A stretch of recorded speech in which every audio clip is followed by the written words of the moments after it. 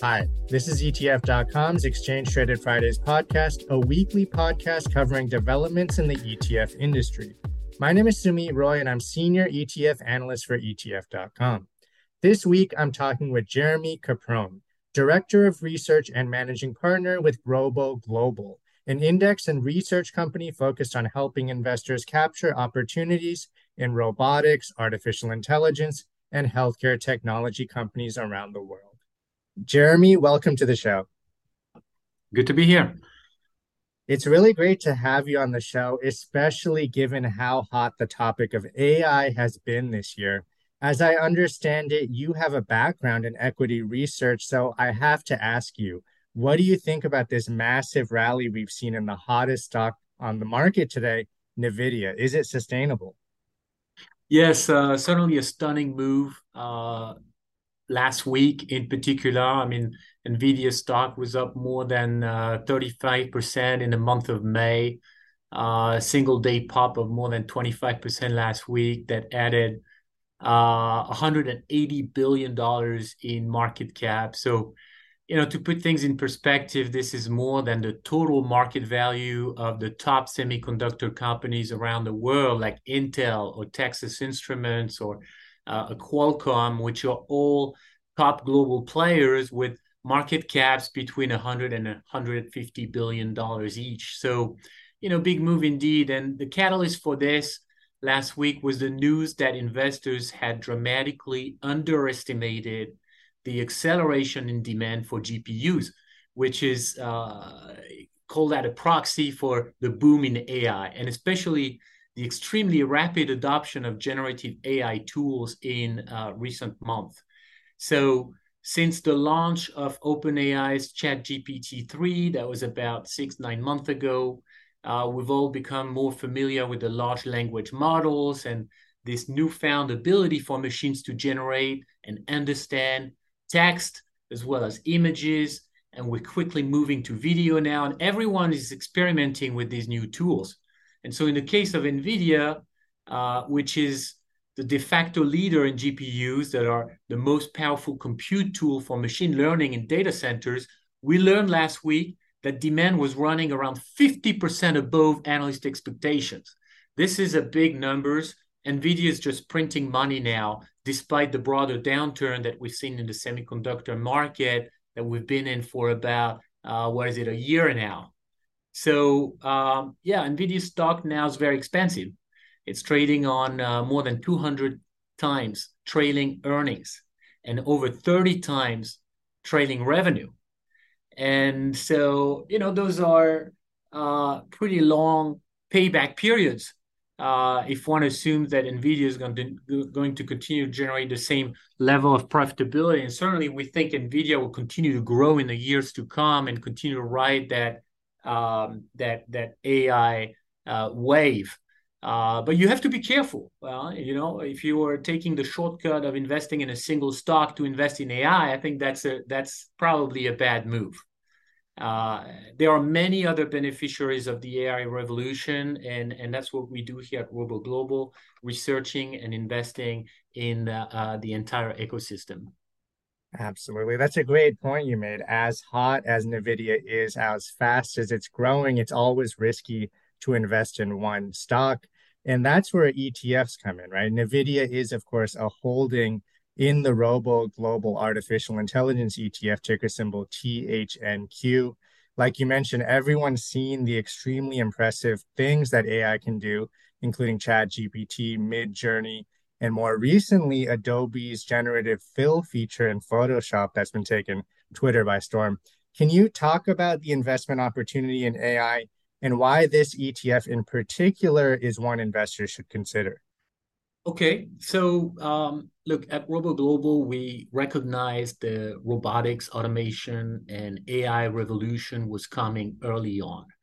And we launched Robo, the Robotics and Automation ETF, in 2013, so almost 10 years ago today. And we did that to capitalize on what we regard as a technological revolution that is comparable to prior technology revolutions like that of the internet and mobile in the past 20 years, or the advent of electricity and the gas engine beginning of the 20th century. Technology revolution, meaning that this is a set of general purpose technologies that can be applied to every market, every industry, and it's happening now. And in researching the universe of enablers of automation over the years, over those past 10 years, we recognized the inflection that was occurring around machine intelligence. And that's why we created the Artificial Intelligence Index. We call it THNQ. That was the first research index dedicated to broad exposure to the global leaders of AI. That was in 2018. So we have about 5 years of a track record at this point. The US ETF that tracks it is a little more recent, but there's also one in Europe that was started in 2018.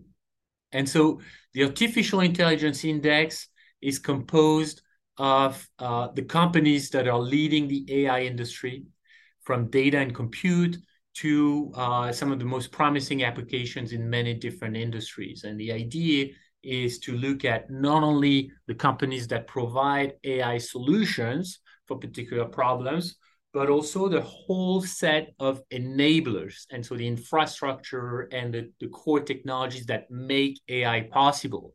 So Nvidia, for example, would fall in the compute and semiconductor category, which is raw compute power that enables the processing of vast amounts of data. And so in terms of infrastructure, we're going to be looking at the cloud providers. We're going to be looking at the data collection and processing providers, and we're going to look at the networking. We're going to look at the cybersecurity aspects, etc. And when it comes to applications, we're going to be looking at the most attractive vertical markets where those technologies are being deployed. So business process automation, and healthcare, and manufacturing, and transportations, etc. Now, important thing to understand is that these index portfolios are composed of best-in-class companies from all around the world, and they're small, mid, and large caps.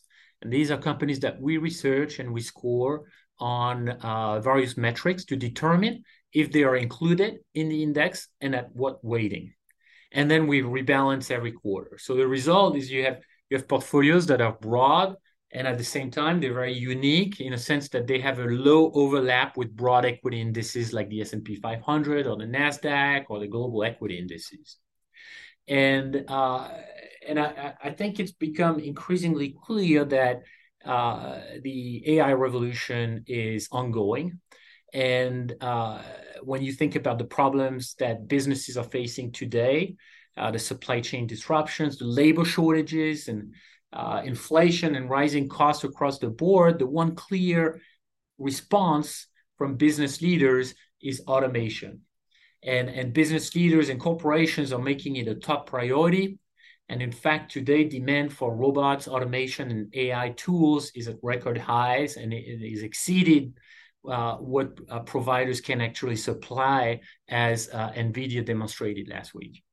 That's great. And just for context, THNQ is up 29% this year. It's having a great year, but it did fall 40% in 2022. I assume last year's decline had to do with the whole bursting of the COVID bubble and issues related to valuation and growth stocks. Is that right? Well, I think there's two parts to that. Last year, we saw a major decline that I think was highly driven by the sudden powerful rise in interest rates and the impact on long duration stocks. And a lot of those AI plays are typically in growth mode, and they're scaling very rapidly, and they generate lower amounts of profits. And so a lot of the profits are relatively far into the future, and when they're discounted at a higher rate, the present value falls. And so, rising interest rate was a factor in the decline last year for sure.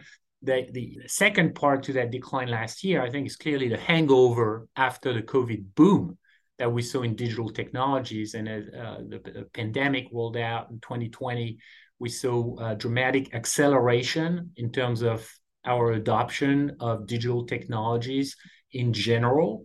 And many of these businesses had a huge year in 2020. And as in many cases, the equity market probably got a little bit ahead of itself and propelled those stocks to unsustainable valuations. So we had the hangover.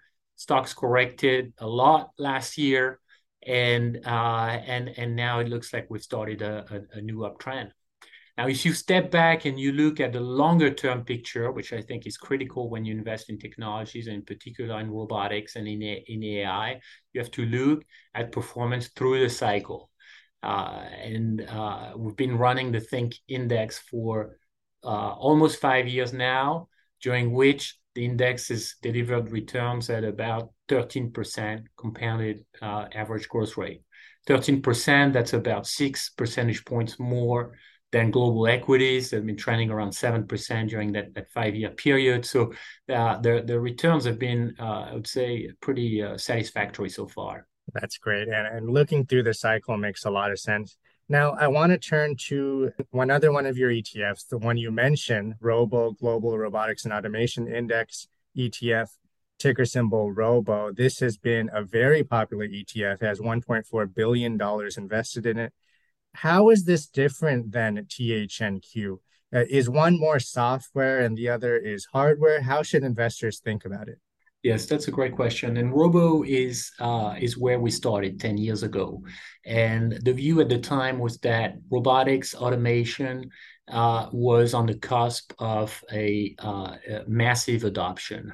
And robotics has been around for a long time, started in the 1960s, but for decades it was confined to a small set of applications, primarily in manufacturing and the automotive industry in particular. In fact, the first robot was deployed in a auto factory in Detroit in the 1960s. But over the past 15 years or so, we've seen the performance capabilities expand dramatically. And at the same time, the cost of these technologies has been on the decline. And so we hit an inflection point where automation is now being deployed, not only in manufacturing, but in every sector of the economy. And so the Robo Index and the ETFs that track it are designed to capture this wave and this technology transition as it happens across the various sectors of the economy and across various regions of the world. So it's a global index of best-in-class robotics and automation companies from around the world, small, mid, large caps, and they're all focused on that business in particular.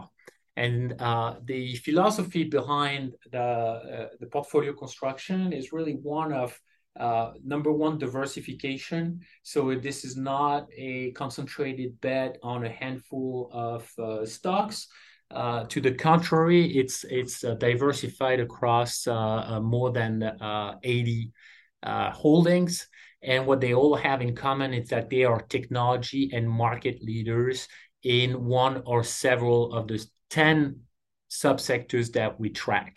And so about half of these subsectors are about enablers, technology enablers, the companies that make the technologies that make a robot or an autonomous system possible. So you think about the sensing, you think about the computing and the actuation and how those systems interact with the physical world. And the position size is typically between 1% and 2%. And then we rebalance every 3 months, which means that we use the benefits of index investing in terms of managing risk and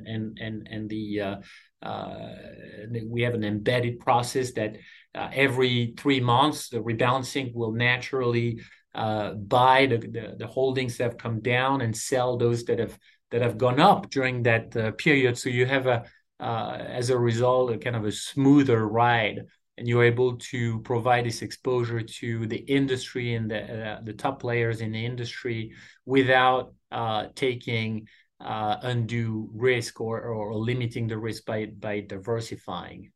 So there is some overlap between Robo and Think because AI is an important component of the automation industry, and the overlap is about 10%.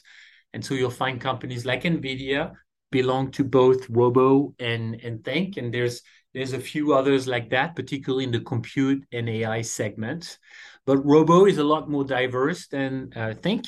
Think has a high exposure to the semiconductor and software and tech industries in general, whereas robo is more diverse because you're going to find industrial companies in there. For example, the makers of factory robots or the core components that are critical to robotics. You're going to find some healthcare exposure as well in robo with the healthcare automation businesses, and it goes from surgical robotics to pharmacy automation and other hospital workflow automations and lab automation, the manipulation of samples and things like that. So you've got two portfolios that are quite different in the end in terms of their sector exposure and also in terms of their exposure to small and mid caps. And robo is a pretty pronounced tilt towards small and mid caps that account for more than 60% of the portfolio. That's great to know. Only 10% overlap between the two ETFs. So these are pretty distinct funds. Interesting. And before I let you go, Jeremie, I want to ask you about the ROBO Global Healthcare Technology and Innovation ETF, ticker symbol HTEC. When people think about tech and innovation, healthcare usually isn't the first thing that pops into their mind, but there is a lot of cutting edge advancements taking place in that sector. Can you tell us about that? Sure. So our research work around automation led us to realize around 2018 that there were really two areas of extremely strong growth where we saw an inflection. The first one is artificial intelligence, and we just touched on that at length. But the other one is really healthcare. And what we noticed is that in the last few years, the convergence of robotics, AI, and life sciences has enabled some breakthrough advances, which we believe will transform the healthcare industry. If you think about it, we now have more than 7,000 robots around the world's hospitals assisting surgeons perform prostate and gynecology procedures. We have AI that can help physicians increase the accuracy of their diagnosis when reading medical imaging and biopsy results. We have 3D printed implants for organ transplants. We have miniature medical devices like heart pumps the size of a fingernail. And of course, and perhaps most important, we have affordable gene sequencing technology, which has opened the door to an entirely new medical approach when it comes to detecting diseases at a very early stage and to develop custom treatments that are tailored to each individual. And the first gene therapies that have been approved by the FDA in the last few years, and of course the COVID vaccines that are genetic technology. So realizing this, I think it's pretty clear that the next big economic sector that's going to be profoundly transformed by these technologies is healthcare. And the penetration today is relatively low. And that's why we designed HTech, the Healthcare Technology and Innovation Index, to help investors get exposure to that mega trend. Well, that's great. Super interesting stuff. We're going to have to leave it there. Jeremie, thanks so much for coming on the show and sharing your insights with us. Listeners, I hope you enjoyed this episode. You can find this and all other Exchange Traded Fridays episodes on ETF.com or on any major podcast platform. See you next week.